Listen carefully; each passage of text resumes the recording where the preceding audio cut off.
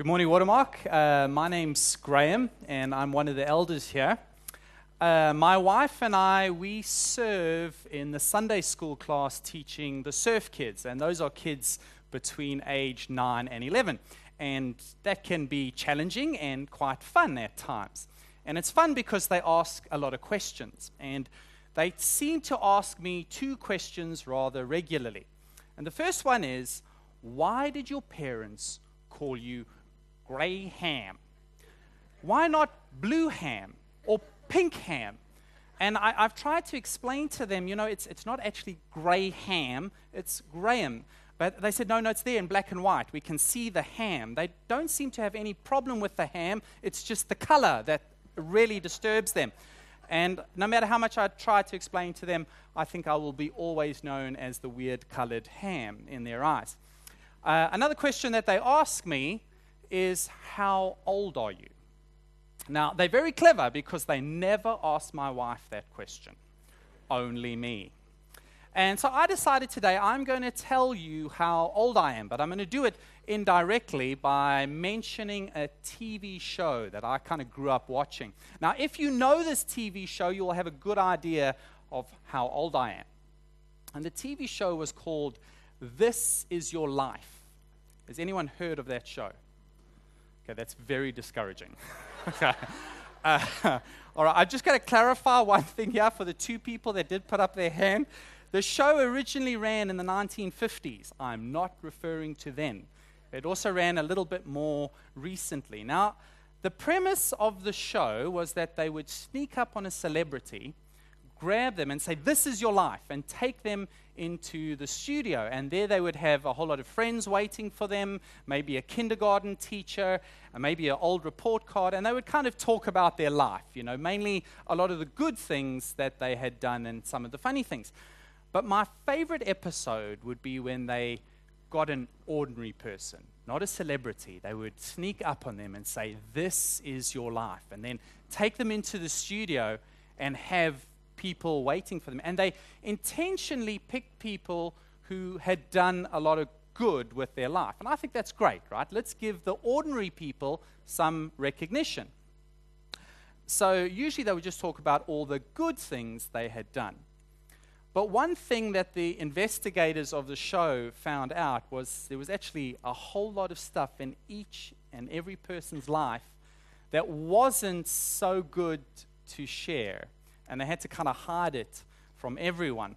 And, I kind of think, what happens if they were secretly investigating my life? What are the things that they would find out about me that they would have to hide from the show?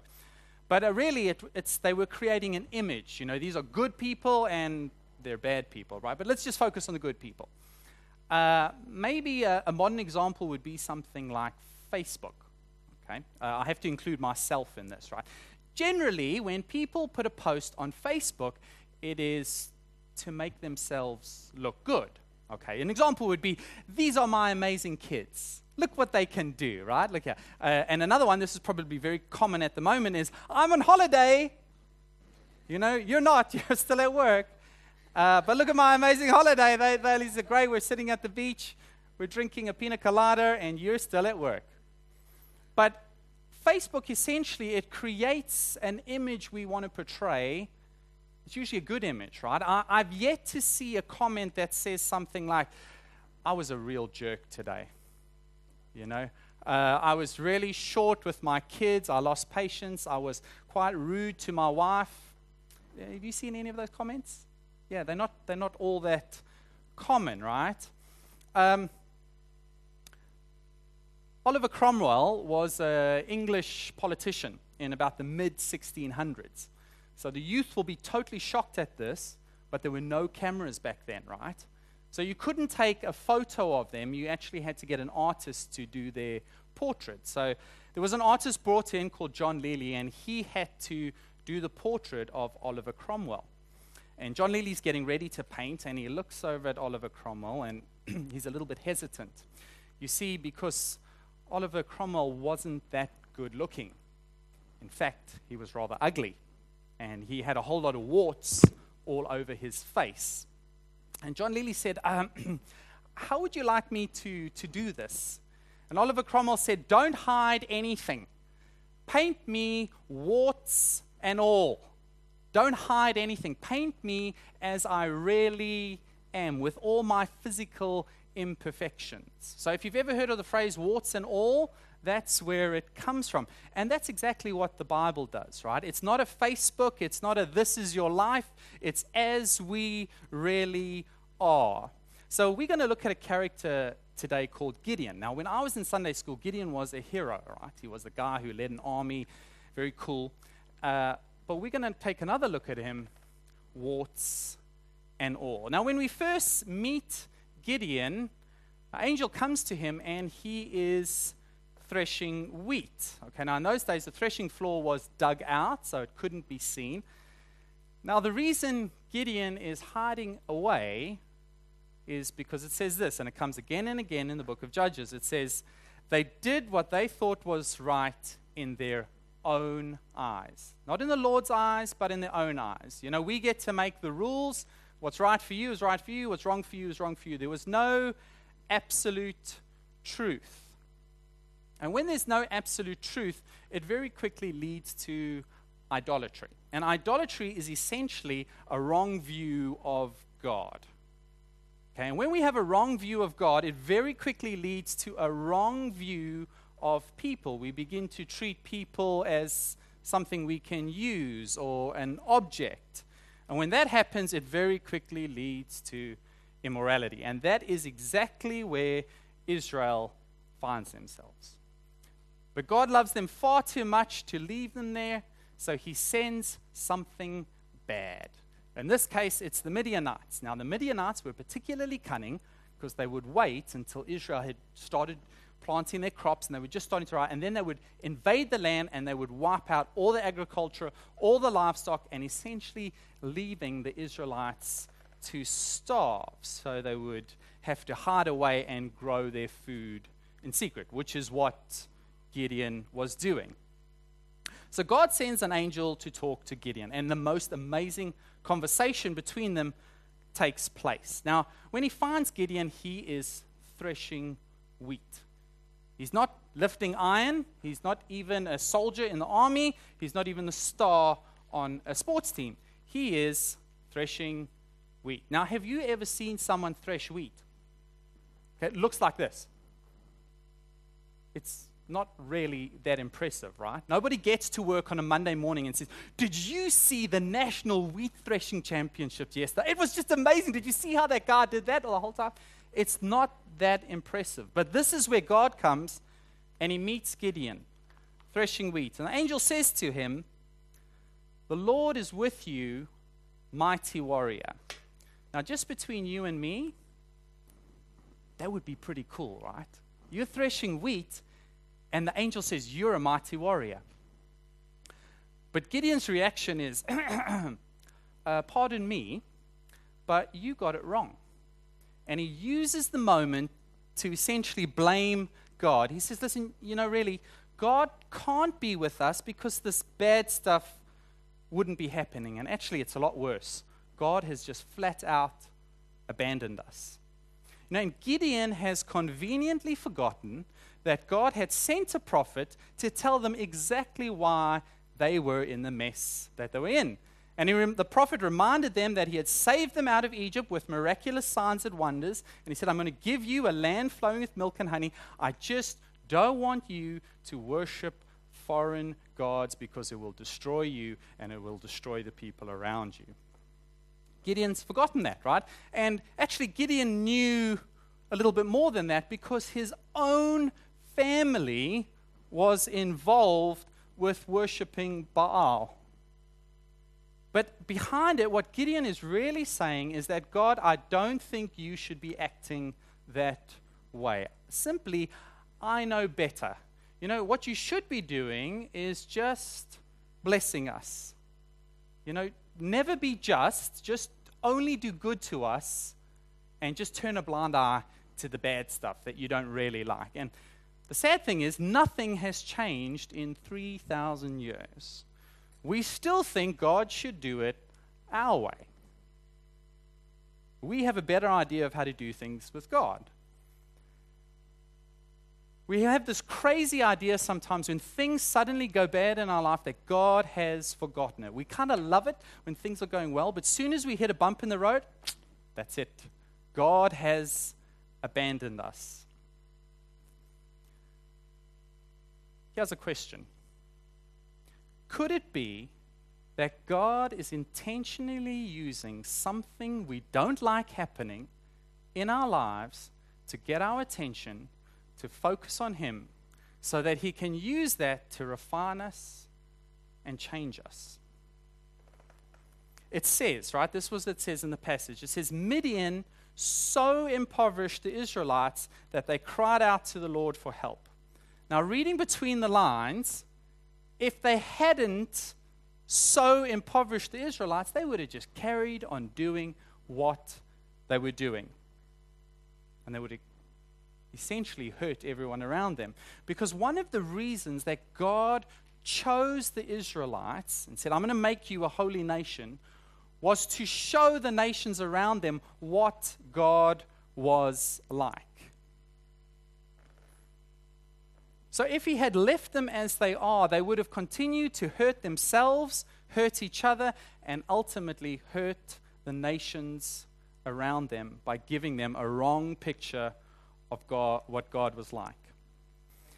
Now, God is incredibly patient and kind with Gideon. He listens to Gideon have this little moan, and then He says to him, Gideon, all right, just go in the strength you have. Trust me with the little that you do, and you're going to save Israel out of Midian's hands. And then Gideon opens his mouth again. Pardon me. Now, I am convinced that Chris Thornton is a descendant of Gideon because he is so polite. He's very British. Pardon me. Okay, if it had been a South African, we would have just gone, huh? Or, if you're a Canadian, it would have gone, hey? But he didn't. Pardon me. And then, actually, he's just using it to start with the excuses. He says, listen, you got the wrong guy. Again, it's Gideon thinking, I know better than you, God, because actually, I come from it's a small tribe. It's not a really important tribe. And even in my family, I'm pretty much a nobody. And he's actually in pretty good company because Moses did the same thing. God asks Moses to do something. Moses, hey, I've got the wrong guy. And what they're doing it out of is a sense of fear. They are afraid. And let's be honest, right? If we were choosing someone to lead a battle, we'd probably also choose someone who's strong, brave, well-known. Maybe he's got an Oxford or Yale degree. At least he's got some good financial connections, has a good family background. But God doesn't choose that way. It says, I choose the weak things of this world to shame the strong, and I choose the foolish things of this world to shame the wise. You see, God knows what He's doing. And He says, Gideon, listen, you're not listening. You're only hearing the second part of the sentence, which is, you will strike down the Midians. And that is scaring the pants off you. You're not listening to the first part of the sentence, which says, the Lord will be with you. The Lord will be with you. The Lord will be with you.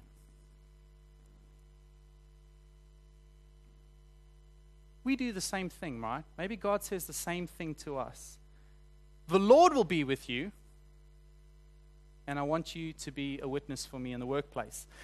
The Lord will be with you, and I want you to teach Sunday school. The Lord will be with you, and I want you to be a lawyer. The Lord will be with you, and I want you to plant a church. You see, we need to get this. Because if we only focus on the second part of the sentence, one of two things will happen. One is that we'll either start trusting in ourselves, in our own ability, thinking, I'm actually pretty special that God chose me, and God is actually pretty lucky to get me. Or we'll be so scared that we'll run away like Gideon. See, God does not require you to do anything without Him there. I've mentioned this before, but I went to an all-boys school in South Africa, and it was quite a tough rugby school. And there was a story in our school about a young guy who just started high school. He was 13, and he got home, and his mom saw him. He was looking a little bit flustered and irritated, more than usual for a teenager. And she walked up to him, and she noticed his shirt had been ripped, and she asked him what happened, and then it all came out. One of the bigger boys at school had been bullying him and had finished with holding him up by the shirt against the wall and had ripped his shirt. And anyway, his mother was comforting him, and she says, you need to stand up to bullies. And he's like, oh, I can't, Mom. This guy's huge. He's big. But he had an older brother. And his older brother was in the bedroom listening to this conversation. And the older brother was actually a member of the first team rugby. And he came into the room and he said, you are going to go to that guy tomorrow and you are going to give him your shirt and tell him he needs to repair it. No way. He just says to him one thing: I will be with you. Okay. So the next day he proudly goes there, walks up to this guy with his brother behind him, taps him on the shoulder. Guy turns around quite smugly, sees him, sees his older brother, his face drops. He hands him the shirt. You need to get this repaired and have it back to me by tomorrow. Who does that little guy have his confidence in? Is it in himself? Would he have done that without his brother there? No, right? He's got confidence in because of who is with him. It's not about you, it's about who is with you. Okay, now Gideon hears this again, and Gideon opens his mouth and he says, okay, it sounds great, but can I get a sign about this whole thing just to make sure it's really you? And I just can't imagine God looking down. Okay, Gideon, what do you want me to do? So Gideon runs off. He gets a little sacrifice, brings it back. God burns it up in a flame. And Gideon finally gets it. But he freaks out, totally freaks out, right? And he does what Christians never do. He just over-exaggerates. I'm going to die. But the angel says, listen, relax. You're not going to die. I've just told you God wants to use you to deliver you out of the Midians. Why would he kill you? Okay. You see, Gideon, at the heart of it, still doesn't really believe that God is with him. And he doesn't believe that God is good and that God can be trusted. And God says to him, okay, Gideon, there's one thing I do want you to do. I want you to go and remove the idols from your own family. Because Gideon's family had gotten mixed up with idol worship as well. And the culture had convinced them that in order to succeed in life, you needed to offer sacrifices to Baal and Asherah. And, a similar thing has happened in our world. We might not physically have an altar that we go and offer sacrifices to, but we do have our gods. They're just a little bit more subtle.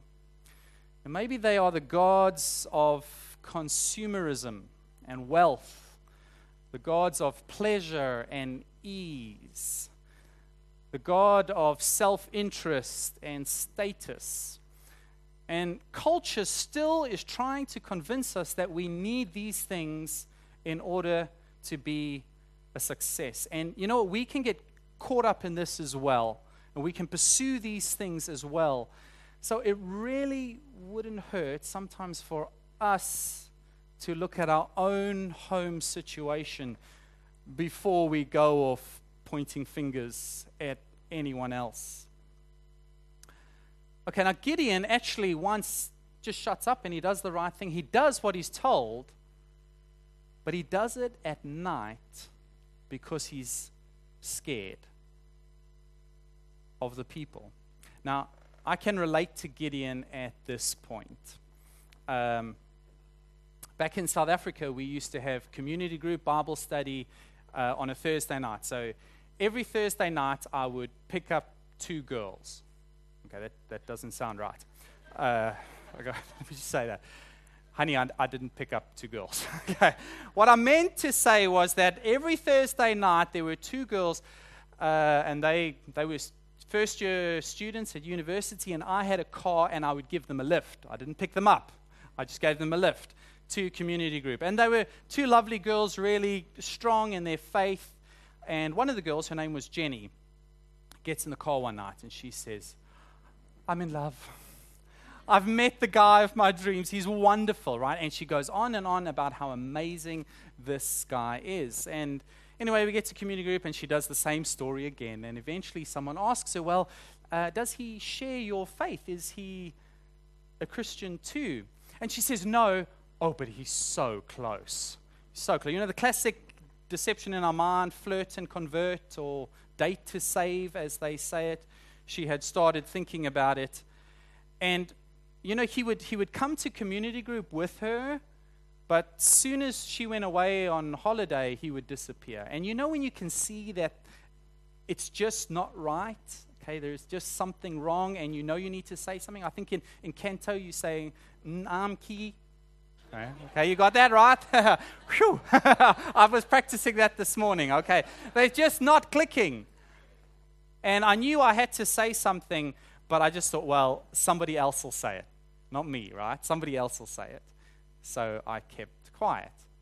And the more I look, it's really something's odd there. And I came up with this great idea. You know what I'm going to do? I'm going to prepare a Bible study on dating. Okay? There's 10 people in the community group. Only one of them's dating. I'm going to prepare a Bible study on it. Now, by the way, that's a really dumb move. Okay? It's not the way to deal with the situation. But the saddest part is actually I never got to deliver that Bible study at all, because she fell pregnant in her first year as an occupational therapist. And she faced a lot of tough years as a single mom, trying to finish university, deal with the social stigma of being a mom at 19. And I don't know if I had said something, if it would have changed anything. And God is more than able to redeem any situation. But I know essentially what held me back is fear. I did it because I was afraid, right? Afraid to spoil her fun, afraid to think that I would be the bad guy. Okay, now we have to think back to Gideon. Why would God even ask Gideon to do this? Isn't this just simply wasting time, right? Gideon, I want you to save the nation of Israel. You know, that's the big battle, that's the big job, but we'll go and deal with your family first, right? Isn't it just wasting time to deal with the small matters? But actually God is teaching him something very profound. He's teaching Gideon that when he acts, God will bring him success. And when he acts, he will actually inspire others. If you look at Gideon's father's reaction, this was a guy who was guilty of offering sacrifices to Baal. Suddenly, he's defending his son, and he's cursing Baal. It inspires others. And he's showing Gideon, listen, you're not alone. There are others who care about serving God. But essentially, he's teaching him something. Be faithful. Be full of integrity in the small things. And then you will be ready, and I will give you the big things. So Gideon's faith and his courage grow, right? It's the same with us. The more we trust God with a little thing, he does it, our faith grows, right? But the sad thing is Gideon's brave action that he does is very soon undone, and his faith fails him, and he needs a sign again.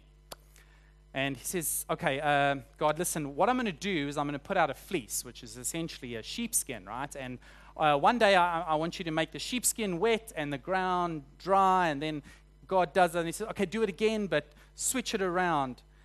And, I've heard a lot of people come up and say, oh, we've put out a fleece as a way of kind of determining God's will.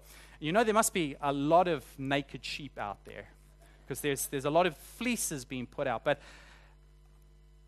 it's not really the best thing to be saying, because it really ignores the facts of the situation. I'm going to give you 3 reasons why I don't think it's such a good idea. Number 1 is that it's a one-off event. It's the only time you see it in the Bible. So to make a model out of gardens from a one-off event is probably not the best idea. The second one is this happened under the old covenant, right? Before Pentecost, before the Holy Spirit. And Jesus promised us, he said, the Holy Spirit will lead you into all wisdom and truth. And thirdly, and this is probably the most important point, is actually the fleece wasn't a way of determining God's will at all. See, Gideon already knew what God wanted him to do. He wasn't putting it out to find out what God wanted him to do. He already knew. What he was doing it for is because he wanted reassurance that God would really do what he said. So in fact, by saying, I'm going to put out a fleece, it is a sign of the weakness of his faith.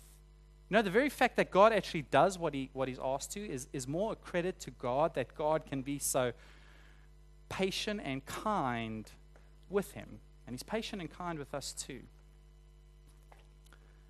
God goes on to teach Gideon amazing things, just how good he is and about his power. Because he reduces Gideon's army that he assembles down to 300. With 300 men, Gideon is able to overcome the Midianites and he rescues Israel. So he finally achieves what the Lord told him he wanted to do. He rescues Israel. And after the battle, all the celebrations are going on. Gideon does one really good thing, and then he immediately undoes it with a couple of really dumb things. Now, the good thing he did was the people came to him and they said, Gideon, you saved us. You're amazing. We want you to be our king. Okay, they had the same problem as Gideon. They were focusing on the second part of the sentence. You saved us from the Midianites. And Gideon actually does the right thing. He points them and he says, actually, it's not me, it was God. He used me, but it was God. He is your king. He's the one who deserves the glory. So I'm not going to be your king. But then the people, I guess, maybe were a little bit disappointed by that. So Gideon looks out at them and says, okay, but I'll tell you one thing. How about we all throw in a little bit of the jewelry we got from the Midianites? And he puts it all together. And he makes an idol. The very thing God asked him to not do, the very thing that got them into the mess in the first place, Gideon takes them back there. Has anyone been to the Central Ferry Piers? Okay, have you seen they've put up this big Ferris wheel? Okay, has anyone been on the Ferris wheel? No. Okay, I'd love to go one day, right? It looks great. But with a Ferris wheel, you get on, and then you go up, and you get to the top. And I can imagine on a clear day like today, it must be beautiful. You get the stunning view of Hong Kong. And then you go down, and you get off exactly the same place you got on. It feels like you should have gone somewhere, right? You spent all that time, but in fact, you just went round in a circle. And that's exactly like Gideon's life. He got off exactly the same place he got on. Israel started with idolatry, and they finished with idolatry. The second thing Gideon does that's really not the brightest thing is that he names his son, one of his sons, Abimelech. Now, Abimelech means son of the king. Here's a guy who's just told everyone, I don't want to be king. I'm not your king. And then the very next thing he does, son of the king. Pride had crept into his heart, and he wanted a little bit of that glory for himself. You know, the saddest part is the effect it had on Israel. You know, Israel went right back as well to where it started. Now, Gideon had taken them to the heights of 40 years of peace, but he brought them back to the same point that he had found them. And to be honest, there are many people where we can have that effect, right? We sin, we mess up, we get into a mess, we ask for forgiveness, we get forgiven, we sin, we get into a mess, we ask for forgiveness, and the pattern just goes round and round. I like to read biographies or autobiographies. And I read one about a few years back, maybe 3 years ago, by a British Bible teacher called David Pawson. And he entitled his biography, Not as Bad as the Truth. Now that seems a bit of a strange title, but the reason he did that was because at some point in his ministry, rumors were being spread about him. And they were talking about things that he did, which he didn't do, and things that he taught, which he didn't talk. And he was really quite hurt and upset by it. So he went to God in prayer over it, and he felt God say, David, the worst that they can possibly say about you is not as bad as the truth. And David, he writes in the book, he actually says when he got that, he laughed, right? Because he realized it's true. And then God went on to add, he said, but I know the worst about you, and I still love you, and I still use you. You see, that's also true for us as well, right? We are essentially a lot worse than we think we are. We just tend to have an upward comparison financially and usually a downward comparison morally, right? That's how we justify it. But we are essentially a lot worse than we think we are. But God is a lot better than we think He is. You see, because we are incomplete. Gideon was incomplete. The people of Israel were incomplete. Only Jesus is complete, and only He could be, because He was the only one who was perfect and sinless. It says, He who knew no sin became sin for us. Only in Jesus can that pattern be broken. You see, Jesus was everything Gideon wasn't. Gideon was afraid of people. He needed to please people. Jesus was only interested in pleasing his Father. Gideon doubted. He was confused. Jesus trusted always in his Father. Gideon wanted to seek some of the glory for himself. Jesus only wanted to glorify the Father. Gideon got distracted from his purpose and his mission. Jesus was never distracted from his purpose and mission. You see, the whole point of the book of Judges is it is pointing us to the fact that we need a perfect Savior. Otherwise, we just get wrapped up in a pattern of incomplete Saviors. Let's just say you're single, right? And when I meet Mr. Right or Mrs. Right, then my life will be perfect, right? Then my life will have purpose and meaning, and I will be happy and content. And when we get that, no, it doesn't. Or maybe we think, okay, I need that education. When I graduate from that top university and I get my master's and my PhD, then my life will have meaning, purpose, and status. And then we get it, and no, it doesn't. Or maybe what I really need is the perfect job. I really need a good job, good status, and I get it, and then, it doesn't. Because when the gloss wears off, it's just a short-term Savior. And we need something else to keep filling it up with. But listen to Jesus. He says, I am the Alpha and the Omega. I'm the beginning and the end. I'm a complete Savior. I'm not going to fade. You know, one thing I do know is that we don't like to think about this too often, but one day my life will end. And one day everyone in this room, your life will end. We don't know who will be next, but that's what we do know. And we will stand before God. And I'm sure a book's going to be open, and it's going to be called This Is Your Life. And it's not going to be just all the nice bits. It's going to be everything you've ever thought, done, or said. And you're not going to have any family or friends there to put in a good word for you. You're going to stand before a holy and just God. And that, quite frankly, is scary, right? And if that's where it ended, that would be really bad for me. But there is another book, right? It's a book called the Book of Life. And in the Book of the Life, it will just be a book with names in it.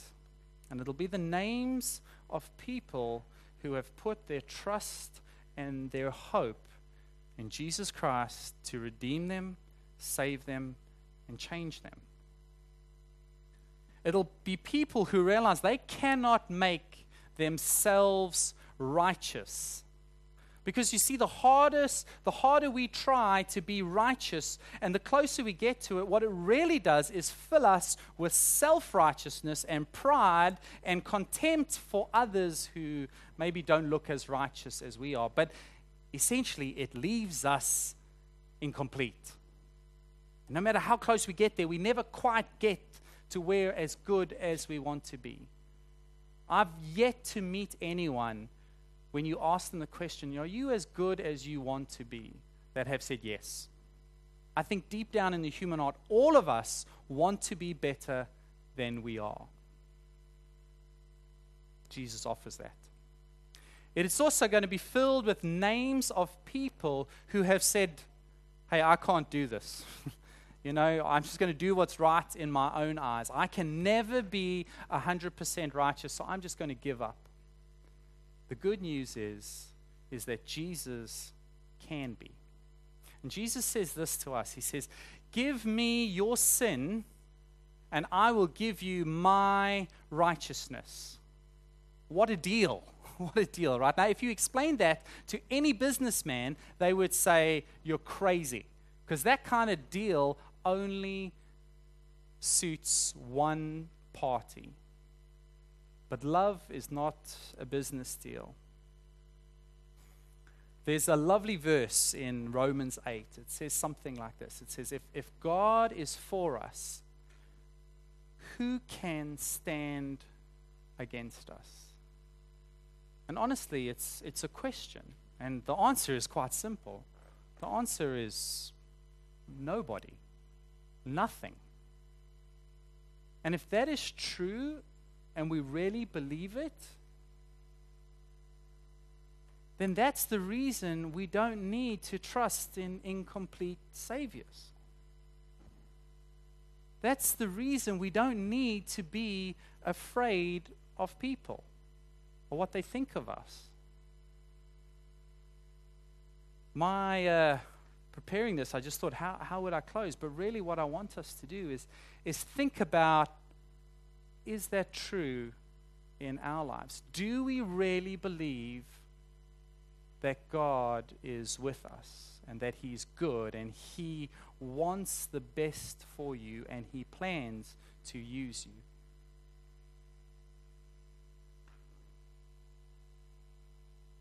Can we stand and pray?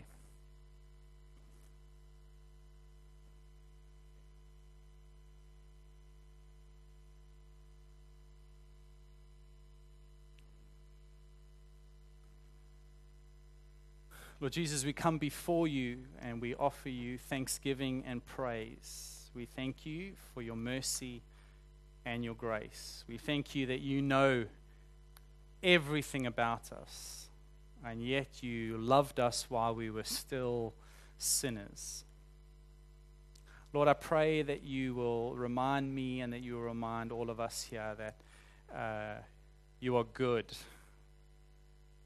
and that you care about people and you care about our lives and you want to change us. But you don't ask us ever to walk alone. You do it with us, with you by our sides. And we thank you for that. Lord, I pray that you forgive us where we stumble and fall and we blow it. We thank you that your grace and mercy is enough and that you do not leave us there. You desire to change us. I pray that as we go out from here and we go to our families and our workplaces or our holidays, that you will be with us and that you will remind us what it is you want to do with our lives.